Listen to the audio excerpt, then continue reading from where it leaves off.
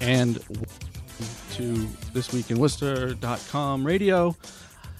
This is episode, it feels like 500, without our editor-in-chief, Patrick Sargent, who will be back this week. I am Tom Marino, sitting in and helping me forge through the pain of me leading this show.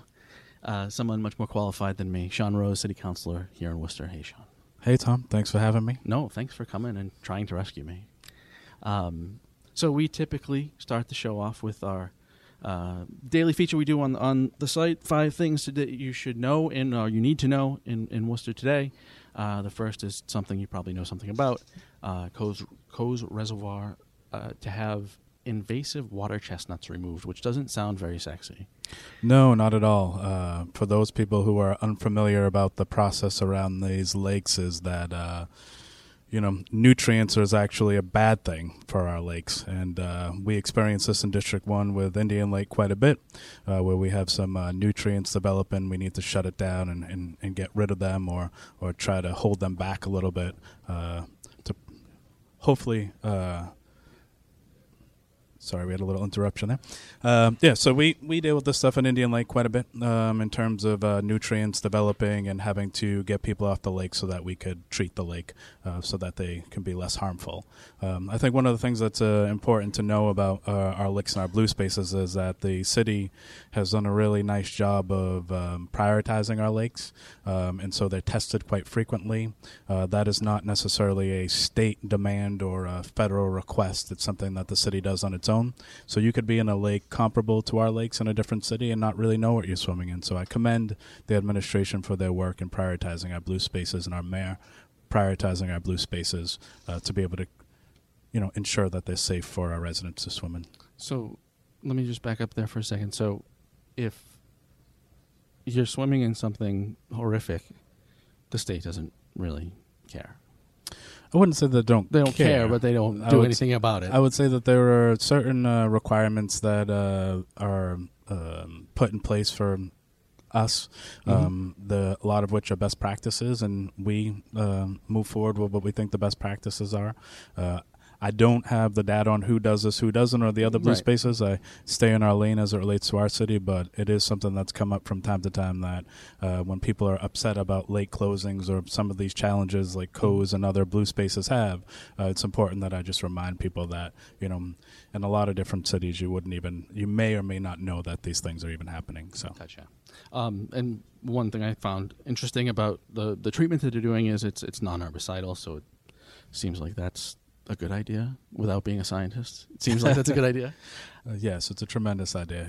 We have so many, Phil Guerin and Jackie and so many people in the DPW department who are just so in tune to what's going on with our lakes. These blue spaces are an economic driver for us. They're opportunity for our residents. And so it's really important to us that they're as safe as they can be. Excellent. Yes. Number 2 on our 5 things list today, Worcester Railers re-signed defenseman Kyle McKenzie. It'll be his 3rd pro season. He only played 18 games last year and lost the rest of his season to injury, but he'll be back this coming season. An interesting event at Redemption Rock Brewing. They are hosting a Bob Ross paint party, which sounds awesome. If you're our age, or I think I'm older than you, but whatever. If you're between 30 and 40 probably, 25 and 40 maybe. Bob Ross is God. It's on July 16th. It is $25. Beer, coffee, tea, and seltzer will be available for purchase. You can even bring your own snacks, and what you'll get is to follow along with Bob Ross art instruction guide, which sounds, if you remember the show from being a kid, sounds amazing. It does sound incredible, and I when I saw this come up, I immediately told my wife that we were going. She's a big Bob Ross fan, so in the next show or next time I'm around, I'll certainly be happy to give people an update about that.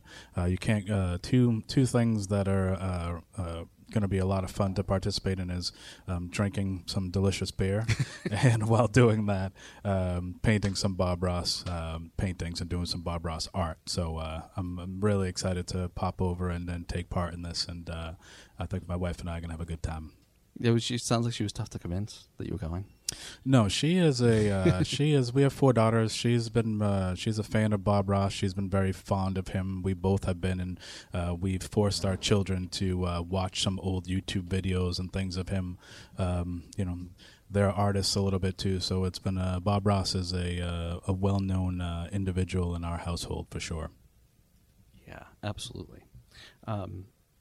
Number 4 on the list today, United Way is going to host Night at the Paw Sox as a fundraiser at McCoy Stadium.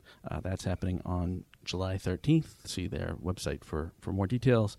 And lastly, by Wallet Hub, Massachusetts was ranked number 36 in states to start a business.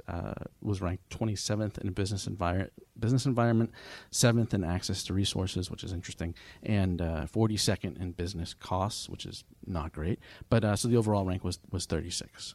We don't have much perspective outside the state, so I can't complain. True. I mean, I did look at some of the metrics, and I think one of the things that's important to note is that, any business startup, entrepreneurial startup, doesn't have much success in its first year. Right. So there's that metric, and then there are some other metrics in and around labor force and skilled labor force and things like that. So I think that it would be interesting to see what that ranking look like on a Worcester perspective, because one of the things that we do have going for us in the city is that we do have a skilled labor force. So it would be interesting to see it, from the macro to the micro on the city end, using these different metrics to see where Worcester stands, because I would venture to say that we'd be a little bit higher on that list based on some of the metrics that they displayed. Yeah, it would be interesting to see even a statewide list by city or county or something to see the differences in region. Sure. Yeah, and I mean a subject that I'm quite passionate about. The business cost for healthcare is so absurdly expensive that disproportionately it's a big regressive tax that crushes small business. Yes, and we skipped over the United Way over in at the Paw Sox. Just a shout out to Tim Garvin. The guy is everywhere, doing everything, and fundraising and energy that he puts in just goes into such fabulous causes and issues in and around the city, and he's just been really critical to the success of some of the areas of the city that we might be needing a little bit more support or more resources on. He's just truly an amazing individual, and I just continue to be excited about the things that he's doing, and he will leave no stone unturned in order to help those in need. It's really special. Yeah, I don't know him too well. I met him a few times, and energetic guy who does lots of stuff. Yes. We're here with City Councilor Sean Rose, who is running unopposed this year. Yes, I am. You are the big dog. I'm very excited about that because it really is a testament to the faith and confidence that people in the district have in me. The last time that this seat has gone unopposed was, I think, 15 years ago, and it was the last time I was unopposed was actually my father-in-law, who was really Tom White, yes, who ran unopposed. So it's been a while. When people have been doing a really seemingly great job in the district, there have been opponents. So I think it's a real testament to the confidence that the people in the district have in me, and the energy that I've showed and portrayed, and I'm just really happy to have that type of backing and following behind me. It's just been nothing but great support and positive reinforcement over the last couple of weeks around what's to come in District 1. Yeah, I was going to say, so it's District 1. So for any that don't know, that generally runs from, it's the northern corner of the city, yep, right? And basically Lincoln Street, around Indian Lake, down to Salisbury Street and Highland Street, right? Correct, yep. So what's happening in that neck of the woods that we should be excited about? I mean, District 1 is, we have our, right now I would say that the most happening spots are, your Morgan Park and your Shore Park. A lot of energy over there. It's great to see the new bathhouse and be put to good use. There's been a tremendous amount of residents over there engaging in this area. That's been a real positive thing. Ooh, one of the things I'm really excited about, Patrick did write a little bit about this at some point, but there is now a tree in the triangle at the summit So where, the East Mountain, West Mountain, over there's a triangle as you're coming down Burncoat Street. And I put in an order many, many months ago, I can't recall exactly when, to have a 8-foot or 6-foot evergreen planted in the middle of this triangle as a way to commemorate the perseverance of those who struggled with the Asian longhorn beetle in the neighborhood. As you know, the Asian longhorn beetle decimated the neighborhood. And so it was just planted 2 weeks ago, and in September we're going to commemorate the tree with a big celebration and a nice block party, and really have some fun with it. So we're in the beginning stages of the block party, but it's going to be September 8th or 9th, and we're working with the city on it right now, and I just am so excited for the people of Burncoat to have their own tree that they can do we can do our own tree lightings on. You see on social media, or some of my colleague counselors are, talking about tree lightings in their neighborhood, and they're like, they stand up under suspension. They say, I just want to remind people that, like George Russell, for example, has a tree lighting. And I've always been so jealous of that. So now you get one. I'm excited on a bunch of levels, but most importantly, excited that they have something that they can, a landmark that they can appreciate. But more importantly, it's an opportunity for us to have a lot of fun over there with other activities and exciting opportunities like tree lightings and other events. The bulk of Beetlegate was before you were elected, right? Correct. Yeah.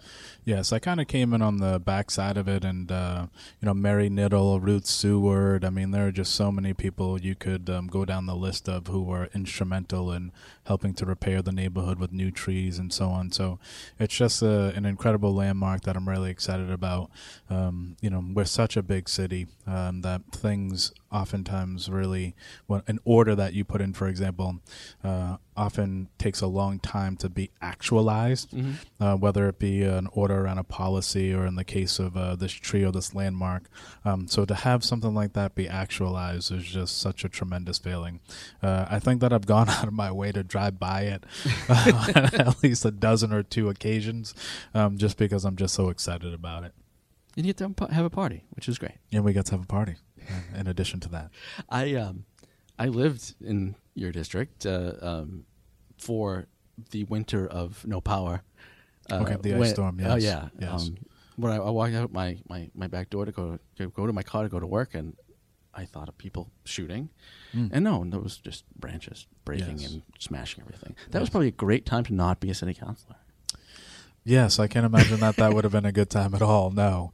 We have our fair share of issues in the district. We've had if you remember, the sinkhole issue over by St. Gobain. We've had some things come up. The lake shutting down from time to time. There was a time where the lake was shut down for the whole entire summer, which was a big problem, big challenge. And we had folks like Beth Proco and the Indian Lake Watershed Association who have just been, tremendous and making sure that never happens again in conjunction with the city. So we've had our fair share of issues in the district, but what I will say is that, District 1 is just a resilient group of, obviously don't know other districts as well, but it's just a resilient group of people, a lot of people who are paying attention, a lot of people who care about the district and the community and the city as a whole. I think one of the privileges of being a counselor is that I get the opportunity to rub shoulders and shake hands and meet with so many people who are so invested in the positive, in building the community up to be such a positive experience for others, and so many people who are willing to help others. It's just been.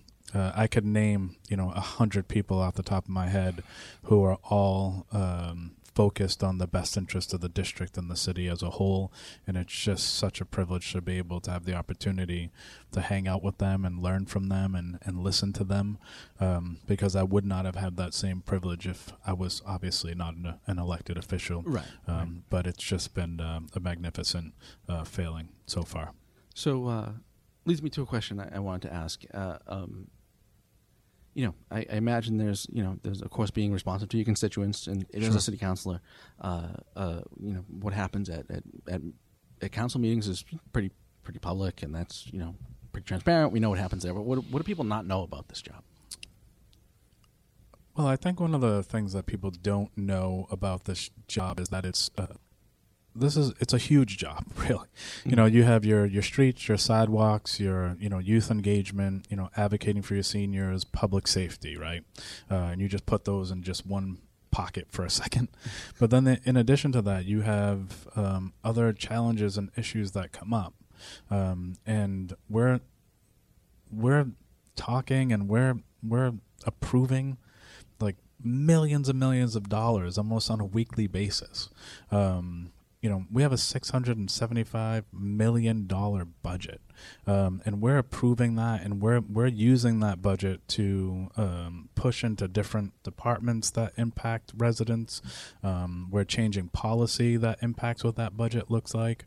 I think that the magnitude by which we have so much ability to impact one's life is what people don't realize. Our voter turnout is not very good. It's improved over time, but it's very good. And so when you consider, what the ability or the power that I have over one's daily quality of life compared to, President Trump, there's no comparison. I have more of us councilors and us city councils, the city council have more impact on the quality of life of a resident in the city than the president of the United States does.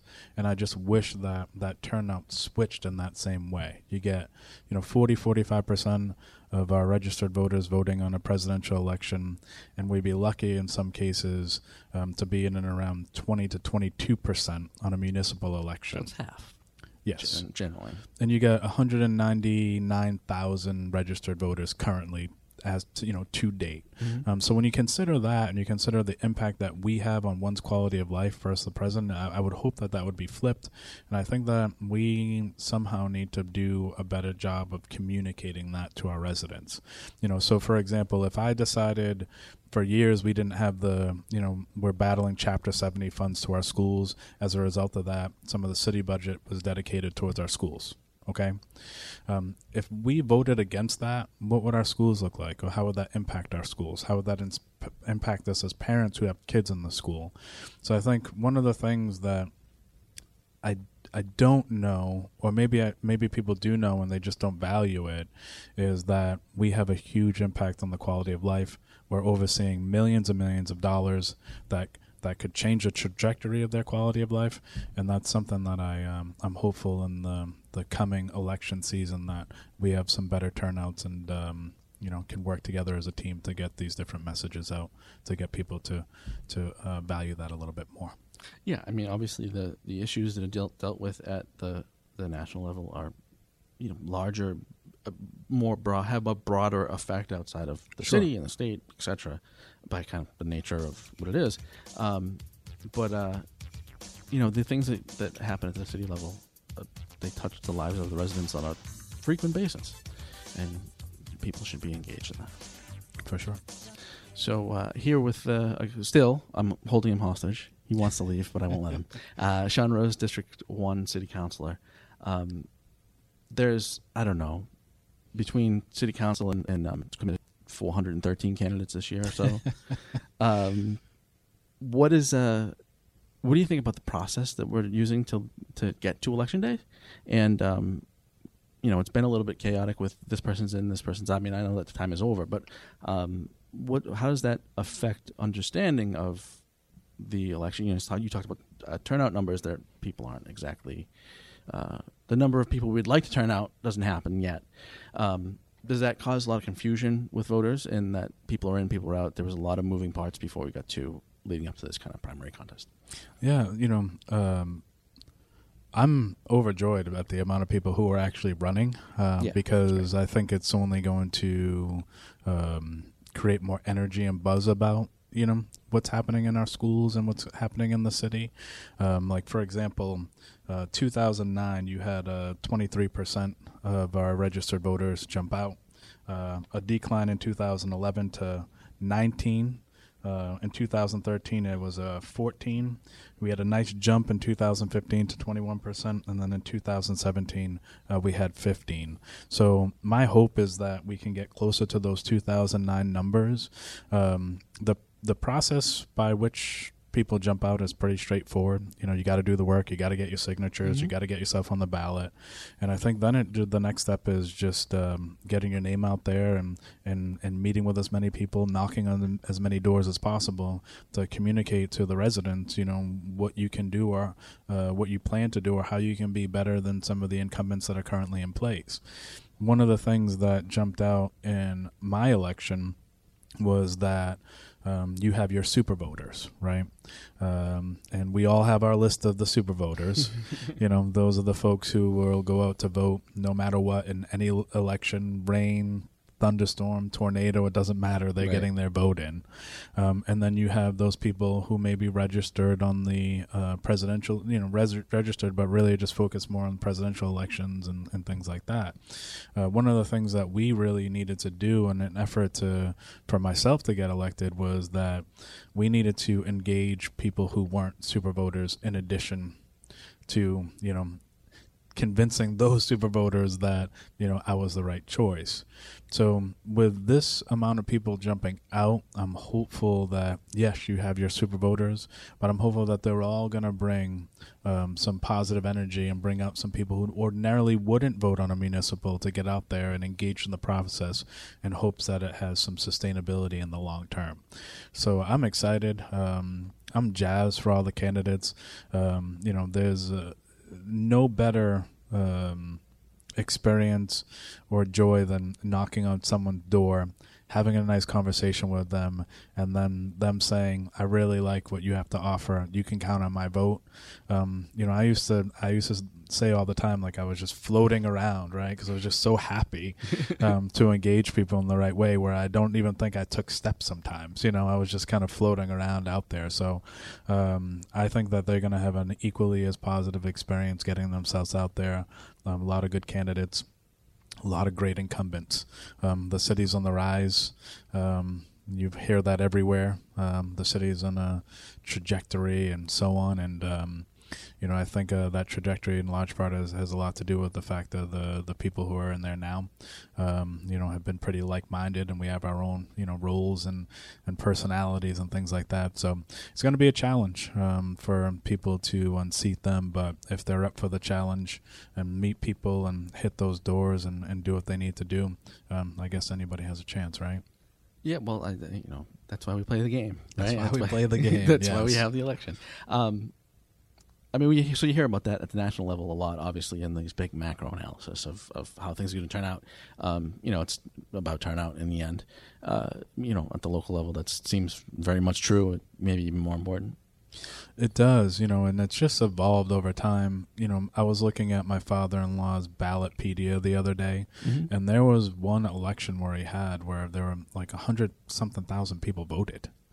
Like, he must have been, I see pictures of him back in the day, and it looked like he was like, at the mall, in D.C. speaking to these masses of people who are so engaged and so invested. I just welcome the opportunity for us to get back to those days. The way that it's currently structured and the amount of people who are currently voting. So if you get, your 15% of 200,000, right? So you're what, 30,000 or so? Yeah, I don't think people get that. That means every person's voting for 6 people. Yes, and so when there's someone who calls you as a registered voter, they're worth 6 votes, right? Yeah. And so if you allow these same individuals to control the narrative, control the dialogue, control the policy, we somehow need to get that message out that you're going to lose out.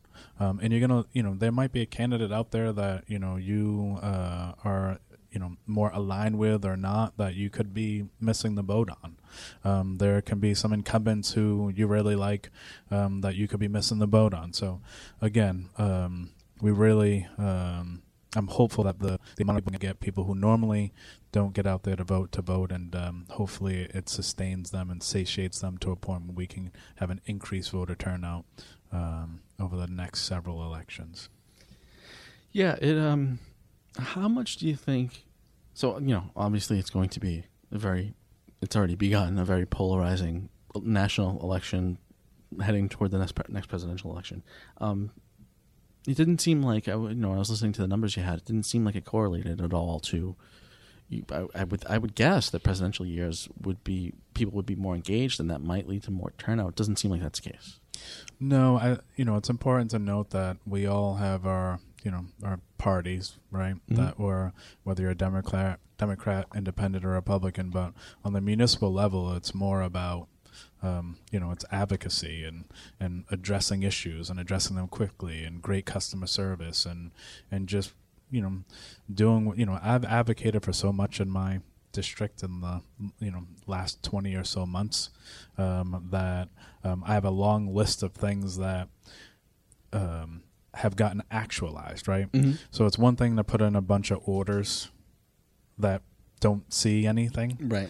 That go someplace to die, and then there's orders that you put in that are actualized into actual policy, a landmark, a resource, some sort of practice. And so I have a long, lengthy list of things that I'm keeping track of on my end, because when I meet with different people in the district, these are the things that they want, these are the things they need, these are the resources that they're begging for. And so for me, I'm always going to advocate what's best for my district, number one, and obviously that translates into the best interests of the city, in my opinion. And so for me, it just really comes down to being present, being a good listener, and advocating for what people need. My wife gives me a hard time all the time because she's like, this isn't supposed to be a full-time job. What people may or may not know is it's absolutely a full-time job. Imagine, yeah. And when hot topics present themselves, it can be like you have two jobs, right? Yeah. And so it's not easy for those people who are out there jumping out and running. I think that there are a lot of really experienced people who are incumbents currently who may make it look easy, but I can assure you it is not. Whether you're at large or district, this is a very, very, very difficult job, and it's not for everyone. Yeah, no, I can imagine. How do you balance, or how do you balance what you prioritize, right? So there's a lot of people that want a lot of things. You have some things that you want to get done, and you can only kind of push so much, right? Like you can't get everything you want done, obviously. Right. I mean, is it as simple as trying to weigh what's most important, or is there some other kind of strategy there and how you select what you push for? I think that there are certainly key stakeholders who want different things. So you almost have to scale it, right? So, mm-hmm. There's some residents are, like when we didn't do when in the past, contractors used to be able to pick and choose whether they were going to pick up someone's leaves or branches during the spring cleanup, and then the policy shifted away from having contractors pick and choose and instead stick to the actual policy of just street sweeping. And so you might have a resident who is saying, like, what's happening here? Like, I need this or whatever it may be. But you might also have like a small business owner who is saying, we really need to address the lighting, or mm-hmm. You might have other entities within your district. Like we have a lot of issues up at Bancroft Tower, the Greater Hammond Heights Neighborhood Association. We had to work together to get a lot of stuff done. A stop sign up there. We needed to get the park closed earlier. So there are some things that naturally take precedence over others. That part of it actually isn't as hard as you think. I think that there is my frustration from time to time, and I put it in order to have a what I call the action team, like a DPW action team, mm-hmm. whereas some of these smaller issues that occur in the district are taken care of relatively quickly with the same urgency as some of the larger things are. And so that's my frustration from time to time, is that a resident asks me something, they have their own urgency around it, but the city's so big, the district's so big. We represent 36,000 people in the district, 180,000, not including your 20,000 college kids. When that same urgency doesn't apply to that individual residence, those are the things that eat at me, even though I may also share their same urgency. But it's not as hard as you think. For the most part, the city does a very good job of meeting our needs. It's just some things are more timely than others. Gotcha. To switch real quick to a pretty specific topic, people are freaking out about trash bags. Yes, they are. They're losing their minds about trash bags. They are. I mean, in a sense, I get it, but can you just talk briefly about kind of what the motivation is to make the change? So one of the things I will say is that like I said, I've only been in for 20 months up to this point, and I think that one of the things to note is that the city has not increased the cost of those bags forever. Yeah. And so, recidivist history, I would look back on that and say, well, maybe we should have incrementally increased over time as not to have it be such a big, hit to people. But what I will say is just imagine that, just pretend we did, right? We got to this place. But so there's a lot to cover on this topic, but at the end of the day, I've seen so much around rolly bins. Rolly bins are difficult for our topography, for our elders, for our three-deckers, and so on. But one of the things that isn't, or I haven't seen talked about as much, is a contamination rate of our recycling in the city. Right now, we could save money by just burning our trash. Yeah, let's not do that. Well, we can't because of state and federal regulations. But to belabor the point, like we're so upside down on what the cost we used to get for recycling in the past was compared to what it is now because of contamination. And so our recycling is so contaminated these days that we don't get the same reimbursable that it was contaminated. Mm-hmm. So you're talking about putting a bunch of stuff in a bunch of rolly bins. It's only going to increase the contamination, hence causing us more money down the road. So the idea around the clear plastic bags is that if you could see some contamination in the bag, you just don't take it. The plastic bags themselves are going to be recyclable. We need to figure out a way to isolate the purchase of the clear plastic bags from the yellow bags, because not as many people with large or smaller homes require 5 bags at a time. So I do think that is an area to tease out. But in terms of education, nuisance control, contamination, peace of mind to just not have to chase your recycling bin down the street or whatever it may be, I think it's a great plan. It's a solid plan. The other thing that isn't necessarily communicated often is that this plan wasn't created in a bubble. This plan was created off, hundreds of orders from counselors to the administration around trash.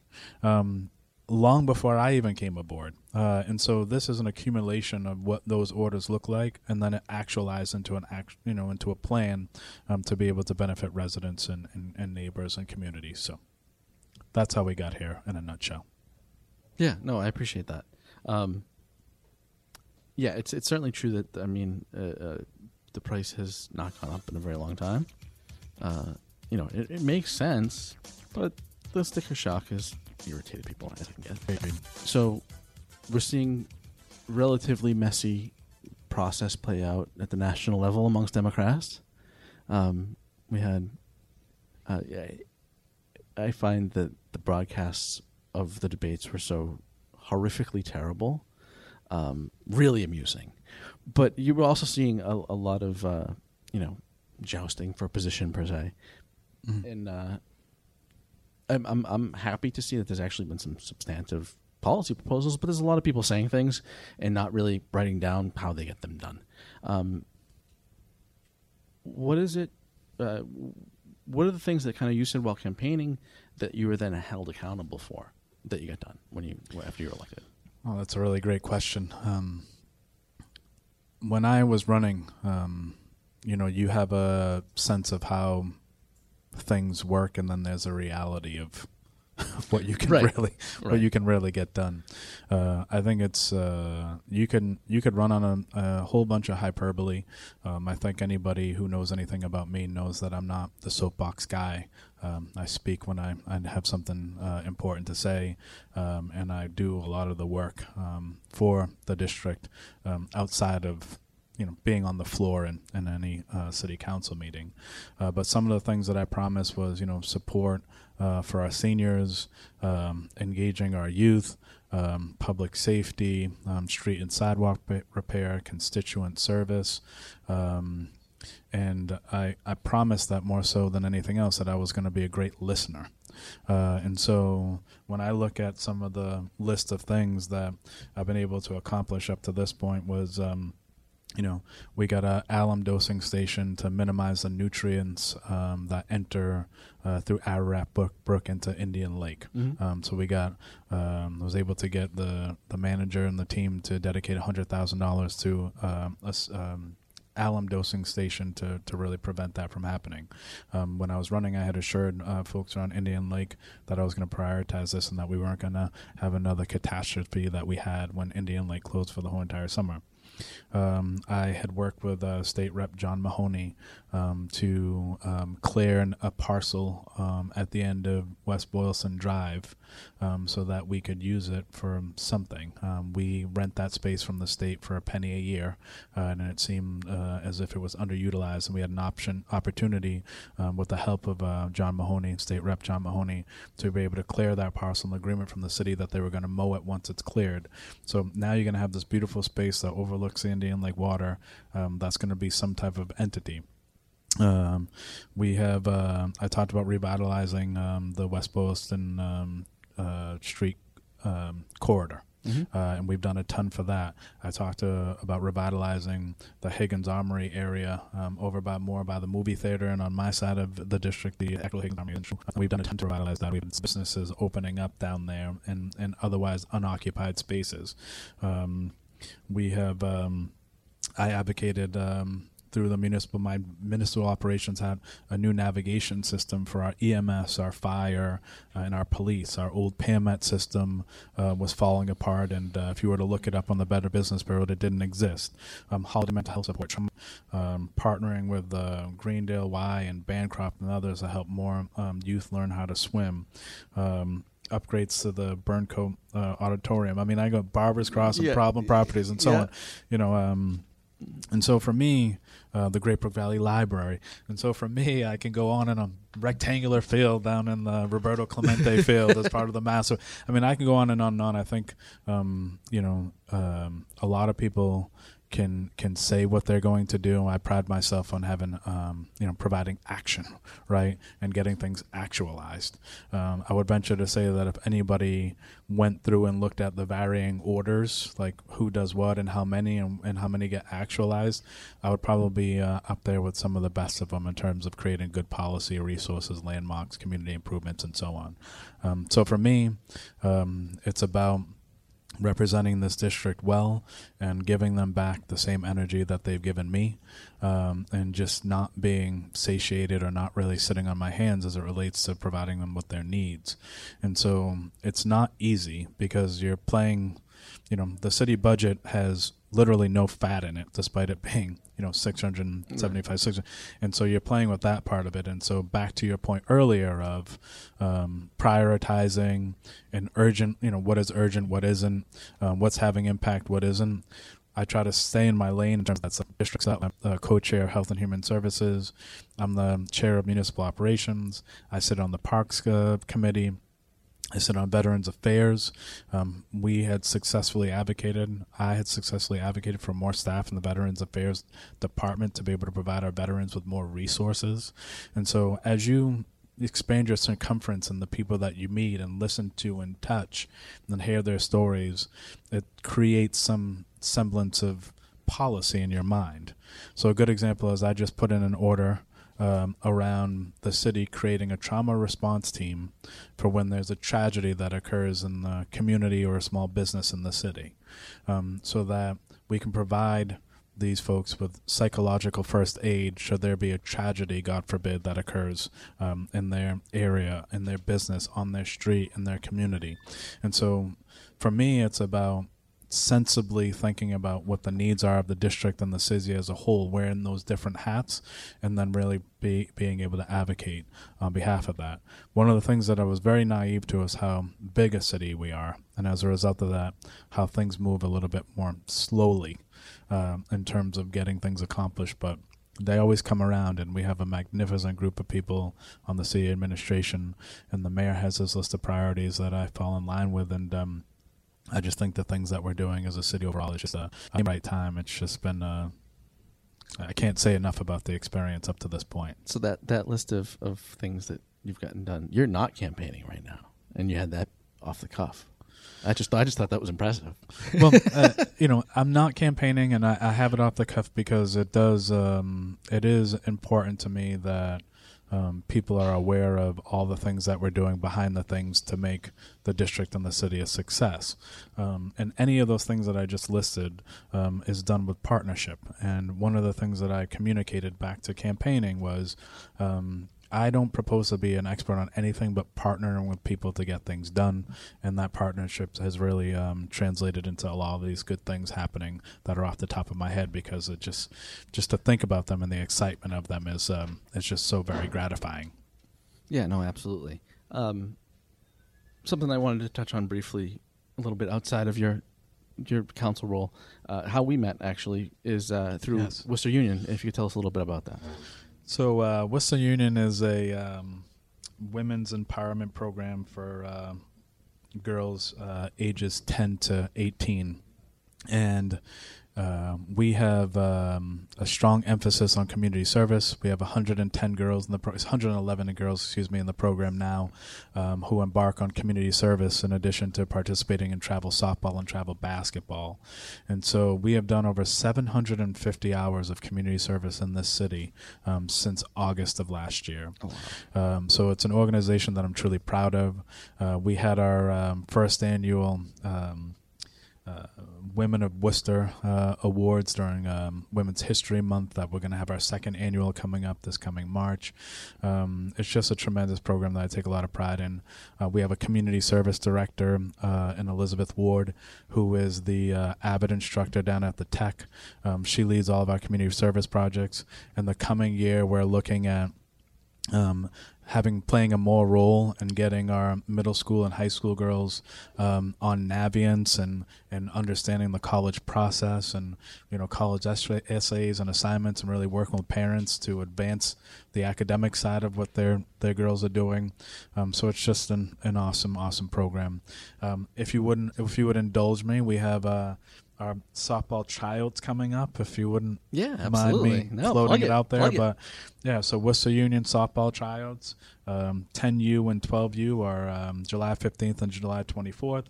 Our U 14, 16, and 18 are July 17th and July 22nd. All of these tryouts take place at Greenwood Park from 6 to 8, Greenwood Park in Worcester. Again, an all-female program, community service, women empowerment, activities, making a difference, learning through positive softball, basketball. Again, our U10 softball, U12 softball tryouts, July 15th and July 24th. Our U14, 16, and 18 are July 17th and July 22nd. We have so many girls who have benefited from this experience. If I could share like the emails and the emotional responses and all the love that we've gotten from families, parents, coaches. We have a team of people who do a tremendous job. Meg Mulhern runs the softball side. It's just been a tremendous thing up to this point. And, ideally I'd love to see us have 500 girls in the program because that means that we can get up to 3,500, almost 4,000 community service hours in any given year and giving back to people in the city. It's one thing to play a sport and to have that experience of positive adversity and teamwork and dedication and commitment, but there's a lot to be said about character building and women empowerment. And so and for them to be together, and we call it the sisterhood, they've really evolved into becoming like this magnificent family. And it's one of those things that I will go down over time with as one of the most impactful and influential things that I've done in my life up to this point, and I'm excited to see it grow. Yeah, no, it's a great program, and you definitely have some hoopers too. Yes, we do. Awesome. Well, Sean, I appreciate you doing this and taking some time with us. Thanks so much for having me. It's been awesome. I hope it was educational. I tried to ask questions that were educational. Are you going to untie me now, or do we wait for us to get off there? Now we run out of here. That's how it goes. Awesome. This is This Week in Worcester Radio, thisweekinworcester.com radio, 102.9 FM on Unity Radio, Worcester's Community Connection.